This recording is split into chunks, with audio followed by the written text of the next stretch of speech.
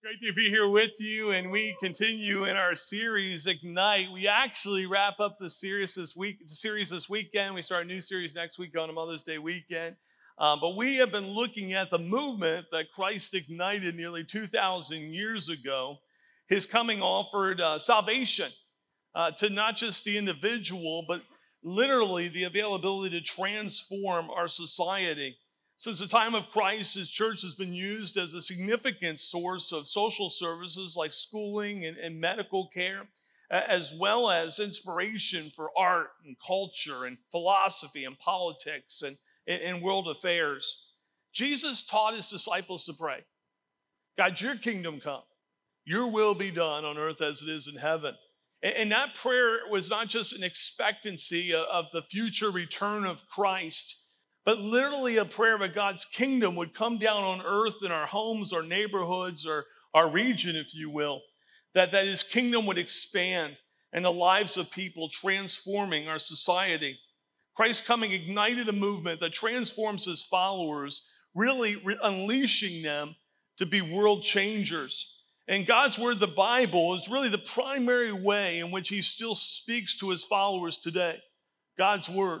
And as we study God's word, the question always comes up, how do we study it accurately? How do we do that? And hermeneutics is the discipline of interpretation, and biblical hermeneutics sets forth principles for understanding and applying scripture. And one of those key principles is the principle of repetition. When you see something in scripture repeated more than once, we take special notice of it.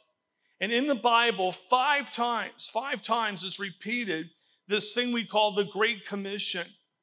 It's in each of the Gospels and the book of Luke. And so each of the Gospel writers, and then Luke, who is sort of the New Testament historian, each saw it so important that they had to put it in their writing, inspired by God. And so there's repetition there saying we should take special notice to this Great Commission. I just want to say that if you've come to faith in Jesus Christ, or if you're sort of investigating what it would mean to enter into that relationship with him, then I would just think that one of the things you'd want to know is, what is your mission? Like if we say yes to Jesus, what are we saying yes to? Not just salvation, but what is the journey that Christ wants to take us on? And the Great Commission answers that for us. Now, the interesting thing is that George Barna did a research back in March 2018 where he found out that 51% of churchgoers don't even know there is a Great Commission. Want that to sink in for a minute. Over half of believers don't even know there's a Great Commission. So they're attending church and they don't even know their mission. And take upon that another 25%, so about just over 3/4 of believers, that 25%, when they were asked about the Great Commission, they said, I think we've heard about it, we just don't know what it means. So over 3/4 of the church in America, churchgoers, don't even know the Great Commission, the mission that Christ has sent us on. Only 17%. When they were asked in this survey in 2018, only 17% said, we know the Great Commission, we know what it means. I want you to think about that this morning. Now, Pastor Chris did an excellent job a few weeks ago of explaining to us the Great Commission. If you weren't able to hear that, I really encourage you to go back and listen to that message. What I want to do is share the plan that God has given us, that actually he's through his apostle, Paul, lays out for us in Scripture of how we fulfill the Great Commission. But before we jump to that, I do want to read the Great Commission for us. I'm going to read it from Matthew's Gospel, Matthew 28, 18 through 20. And Jesus came and said to them, all authority on heaven and on earth has been given to me. Go therefore and make disciples of all nations, baptizing them in the name of the Father and of the Son and of the Holy Spirit, teaching them to observe all that I've commanded you. And behold, I'm with you always to the end of the age. So as we come to Christ, Jesus said, we're to be baptized, we're to be taught what it means to be a Christ follower, and we're to live on mission. We're to be disciples of Jesus, disciples who make disciples who make disciples. And this is true for all of his church and every follower of Jesus Christ. All of us in the world is the sum total of what the church is. We are the church. The followers of Christ are the church. And this is what he's called us to do. Again, Pastor Chris did an excellent job, so I want to spend really the time we have together looking at this way that Paul has said, this is how this is fulfilled. This is how we fulfill the Great Commission. And Paul, an apostle and Christian world changer, he gives us a strategy in Ephesians 4:11 through 16. Let's look at that together. And he gave the apostles, the prophets, the evangelists, the shepherds, and teachers to equip the saints for the work of ministry, for building up the body of Christ until we all attain to the unity of the faith of the knowledge of the Son of God, to mature manhood, to the measure of the stature of the fullness of Christ. So we may no longer be children, tossed to and fro by the waves and carried about by every wind of doctrine, by human cunning, by craftiness and deceitful schemes. Rather, speaking the truth in love, we're to grow up in every way into him who is the head, into Christ, from whom the whole body, joined and held together by every joint with which it is equipped, when each part is working properly, makes the body grow so that it builds itself up in him. So let's sort of break this apart a little bit. We'll start again with verse 11. He gave some to be what? Apostles, prophets, evangelists, shepherds, and teachers. In verse 11, some have called that list of individuals the APEST, A-P-E-S-T, speaking of what? Apostles, prophets, evangelists, and of course, shepherds and teachers. And who were these individuals that Paul is writing about? Well, the apostles, those who held the apostolic office, the 12, and then Paul coming in an unusual way into that group, were given this office of leadership within the first century church. Also, it addresses those who simply just carry the gospel message with God's authority. And so the actual word apostle means one sent as an authoritative delegate. And so there's this understanding of this office of apostleship, and then, as we'll see in a moment, a gifting of apostleship. And this is true with the prophets as well. The New Testament prophets were gifts to the church to provide edification, exhortation, and comfort to the church. So you have apostles and prophets, and there's this office of apostleship and this office of being a prophet. And the offices were foundational to the church. The scriptures were not written yet or being written. Everyone didn't have a Bible. And so the apostles and the prophets were gifted in such a way that they were to say, this is what we're to believe. This is how we're to understand the Old Testament.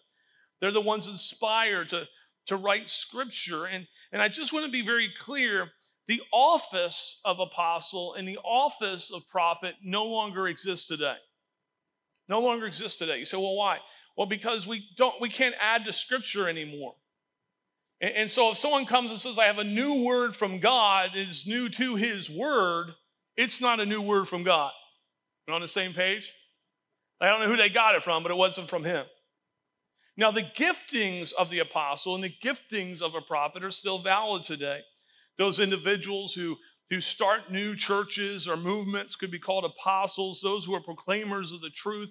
I think of prophets today many times in academia, those who are writing commentaries and giving us great insight.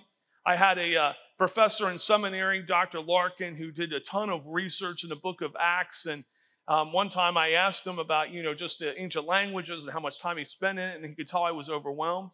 And he said, let me do my job well so you can do your job well. Let me do my calling well so you can do your calling well, which made me feel really good about him doing the scholarship and me learning from him and being able to pastor. So the office of apostle, prophet, no more. The giftings of apostle and prophet, absolutely. Evangelists are those engaged in spreading the gospel home and abroad. Now, some of us get mixed up on this. We're all called to share our faith. That's evangelism. Some people are really gifted at it. And they're called into sort of this position of an evangelist. Billy Graham, traveling and speaking, sort of an itinerant speaker type of thing. Then you have pastors and teachers. And these two are very interesting because they're listed together because they're governed by one article in the original language. They're tied together. Just could be because they're two kinds of gifts that are just sort of necessary within the local body. It could be because they're the same person really having both of these gifts, that a pastor and a teacher is the same thing, or it could be two separate things. Here's what I'll say. It doesn't really matter. What Paul is saying is that there are vocational leaders within the church, the APEST. and that they're there for a specific reason. And what is the purpose of the APAS? We'll look at verse 12. To equip the saints for the work of ministry, for building up the body of Christ. So the purpose of those who have the apostolic gift or the prophetic gift, those who are evangelists, who are sort of itinerant speakers, those who are local church pastors and teachers, the purpose of the APAS is to prepare God's people for works of service. I want you to think about that for a minute. The purpose is to equip God's people for the works of service. The purpose of the APAS is to equip other believers for the ministry, to give them stability doctrinally and practically, so that they can lead in the place where God has placed them to serve him. Every one of us is called to make disciples. Now, how we do that and where we do it is different. All of us have that as our main calling, but our secondary calling may look a little different. Maybe you're a nurse. So the question is, how do you make disciples as a nurse? How do you make disciples as a teacher? How do you make your disciples as a clerk? That's secondary sort of call. Well, the pastors and teachers and these individuals are supposed to help equip all of us so that we're able to do the things that God's called us to do. More literally, the purpose is for perfecting or equipping Christ followers to be disciples who make disciples who make disciples. And the goal of all of us is what? For building up the body of Christ. And this shows that all saints, not just a few, are called for ministry. All believers are gifted to serve others spiritually. And dare I say, I think many churches, especially in our culture, get this one wrong. Many churches look at the pastor and say, well, he's the one that does ministry. And the reality of it is the pastor should do ministry, or he shouldn't be a pastor. But he should be equipping people to do the work of ministry.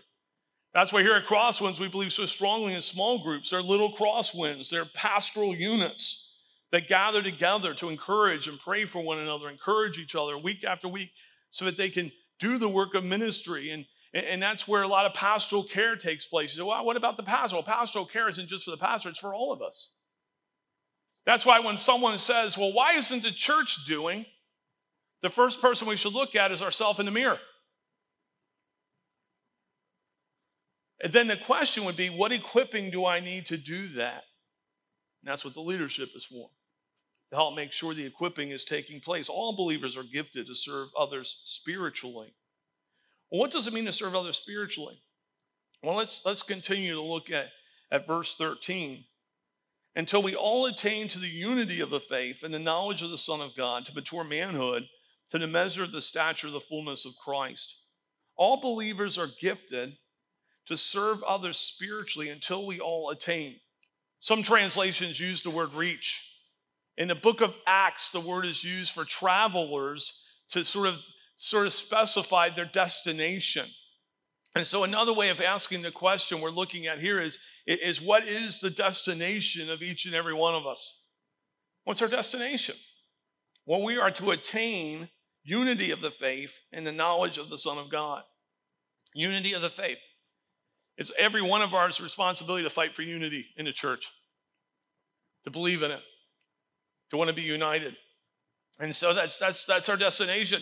And the knowledge of the Son of God, to be growing. That's why we say our mission is what? To know God and make him known. And I don't know about you, but I've been a believer now for many years. I continue to learn more about God. I learn more about God through his word. I learn more about God through experience. I learn more about God from other people. And there's this amazing thing that I'm on this destiny of knowing him and yet knowing him and knowing him and knowing him.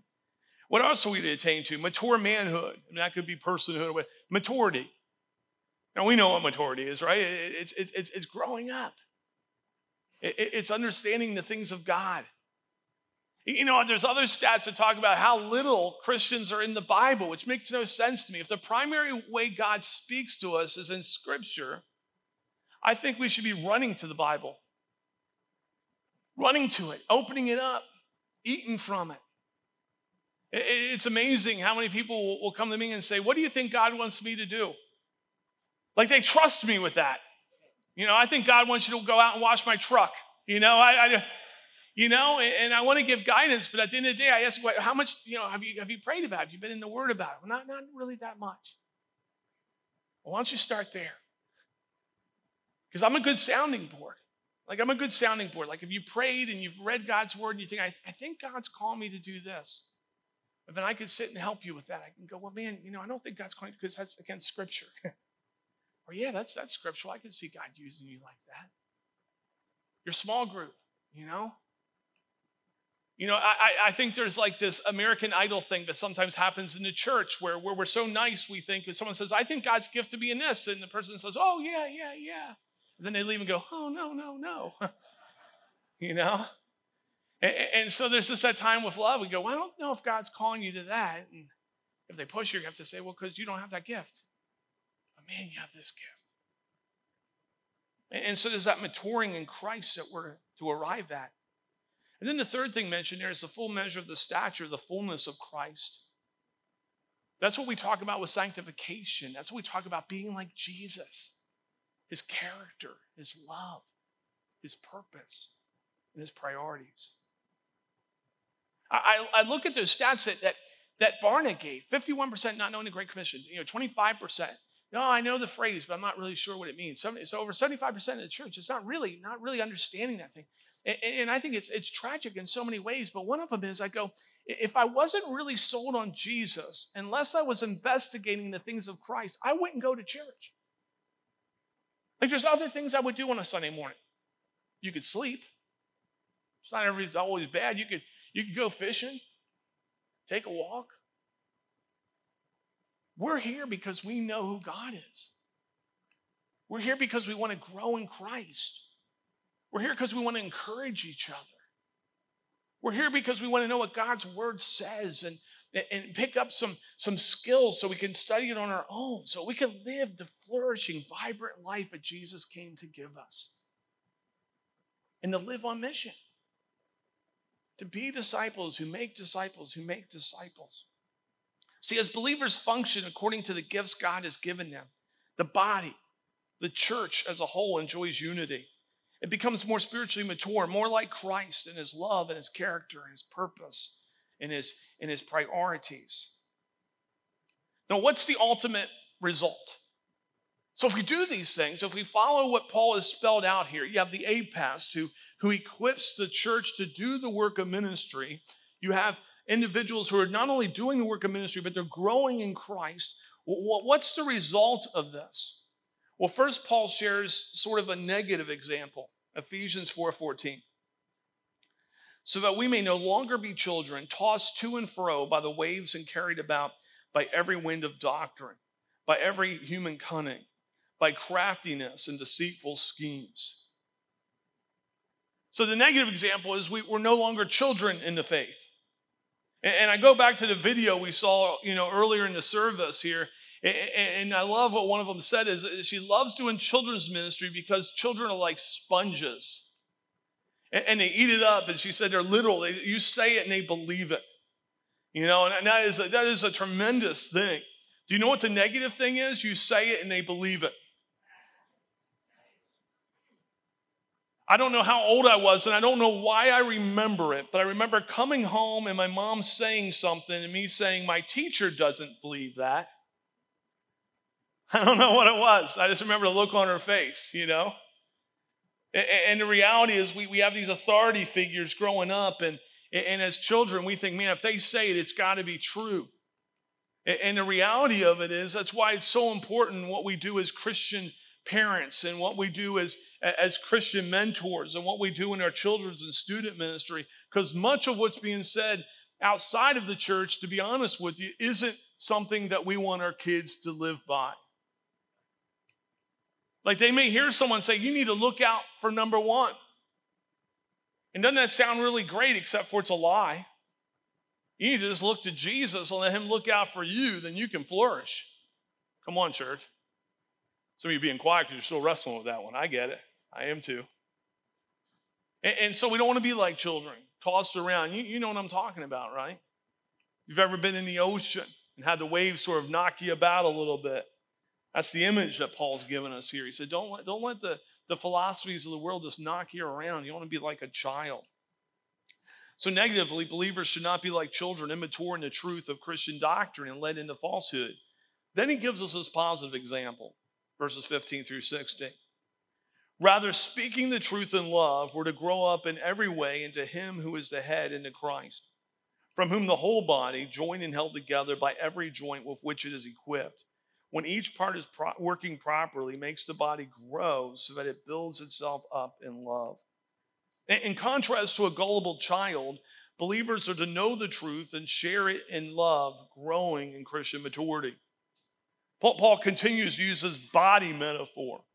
He says, just like our bodies grow, right? Just like they grow in strength and these things, that he says the body of Christ, which is us, as we search the things of God, as the APAS pours into us and unleashes us, and as we're pouring into each other, fighting for unity, believing the things that we're learning in Scripture and living them out daily, but something's unleashed in us but allows us to continue to mature. We know God, we make him known. We continue to know God and make him known. We're disciples who make disciples who make disciples.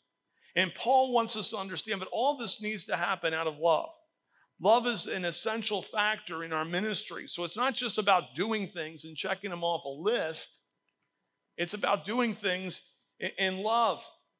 I was with my granddaughter the other day, and have you ever heard, I'm a grandparent, okay.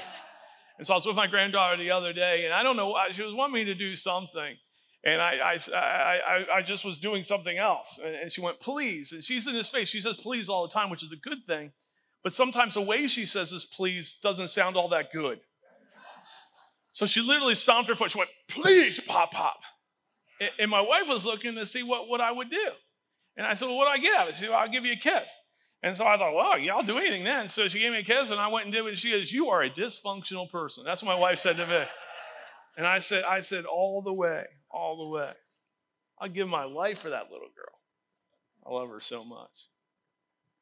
And then love that Paul uses here. In the Greek, there's different words for love. You've heard me say this before. The unfortunate thing about America is I love my wife, but I also love Big Macs. I don't love them the same. Amen. Yeah, my wife will be in the next service. I want that encouragement.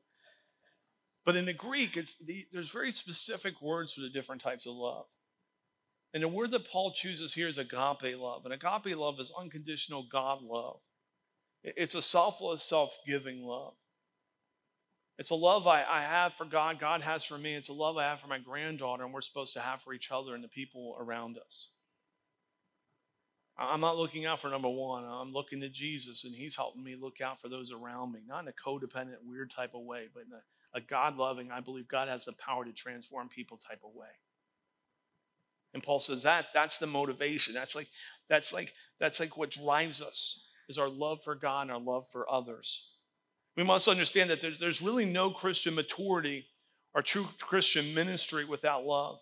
And every act of love in the name of Christ is valued and remembered by him as each part is working properly. Just think about it. Each and every believer is to function in Christ's body by God's enabling grace in accord with the measure of the gift that God has bestowed on them as his followers.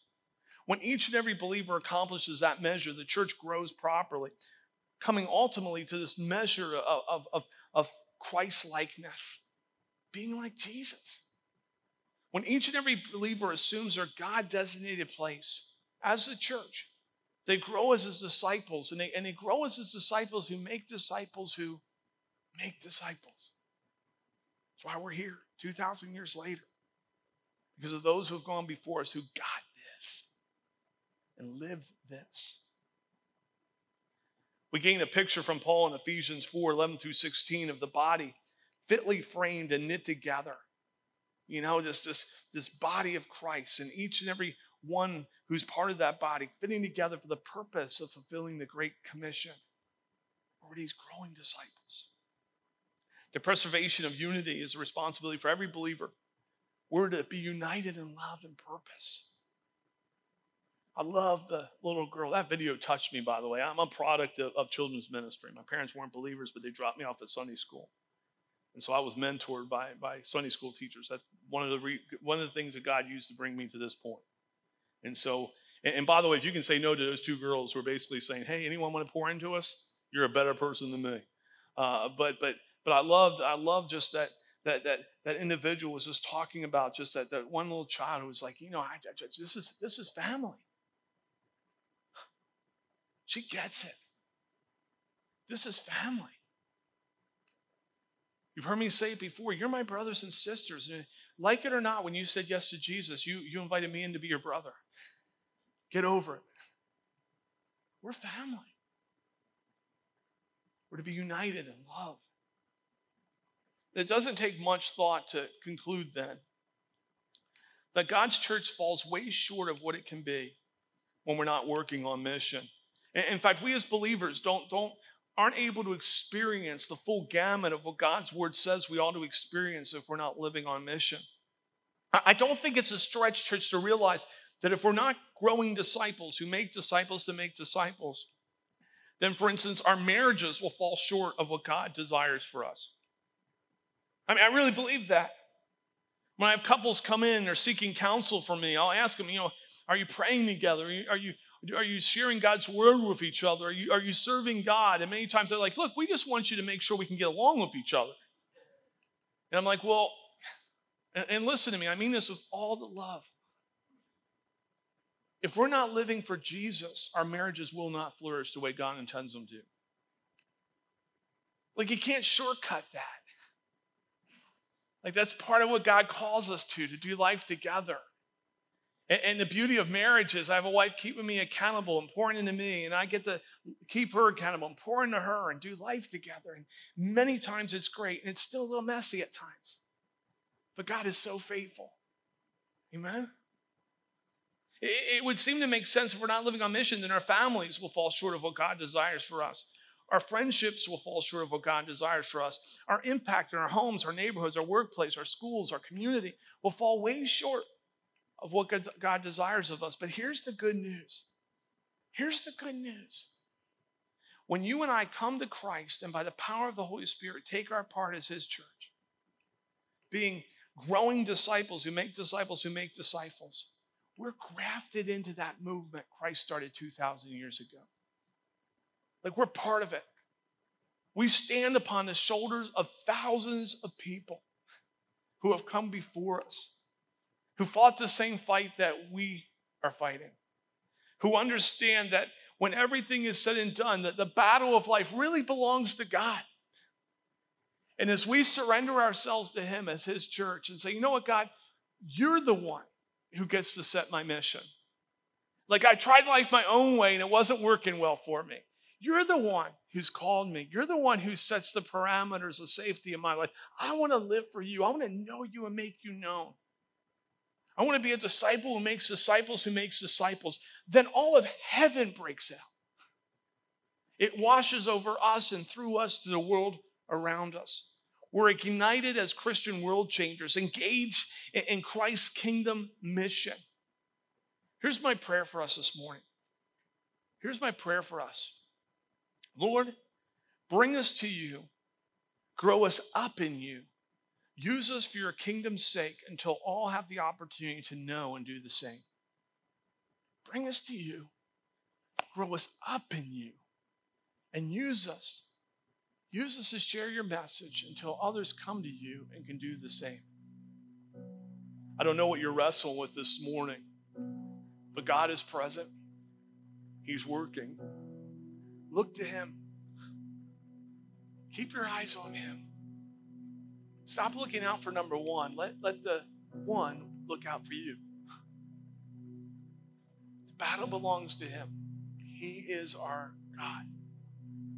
Let's pray. Father God, thank you so much for the privilege of being able to be here this morning, to be able to look at your word together. Your word is living and active. And as we approach it, we thank you for those who inspired to write each word of it, your word, your living word, so we can study it, we can know you, we can grow in you, we can come to the fullness of Christ-likeness, we can continue to become more like Christ in his character, his love, his purpose, his priorities, that we can live as your disciples, that we can learn from you and be those who would teach others about you. Help us live in your love. Help us live on mission. Help us remember that as the body of Christ, that we're all ministers of the gospel. We all have the opportunity to share your love and message with those around us. And in fact, Lord God, thank you for blessing our gathering so much. But as we scatter in just a moment throughout this region, I pray that your spirit fire would ignite us, that you would fill us with your hope, that you would fill us with your power, your peace, and your comfort, so that as you bless us, we'll be a blessing to others. I believe you want to transform our region for you. And Lord God, I pray that it would begin with me, that it would begin with each and every one of us, looking to you, trusting you, being used by you. I pray for the marriages in this room, that you would strengthen them. I pray for those who have broken marriages, and Lord God, and maybe their heart's aching right now, and I pray that you would heal them up, Lord God. You love them. I pray, Lord, for our families. Protect our children, grow them up in the strength and the wisdom of God. Oh, Lord, would you make us spiritually dangerous in a positive way for the kingdom, that all would know your love and the power of walking in you. In Jesus' name we pray.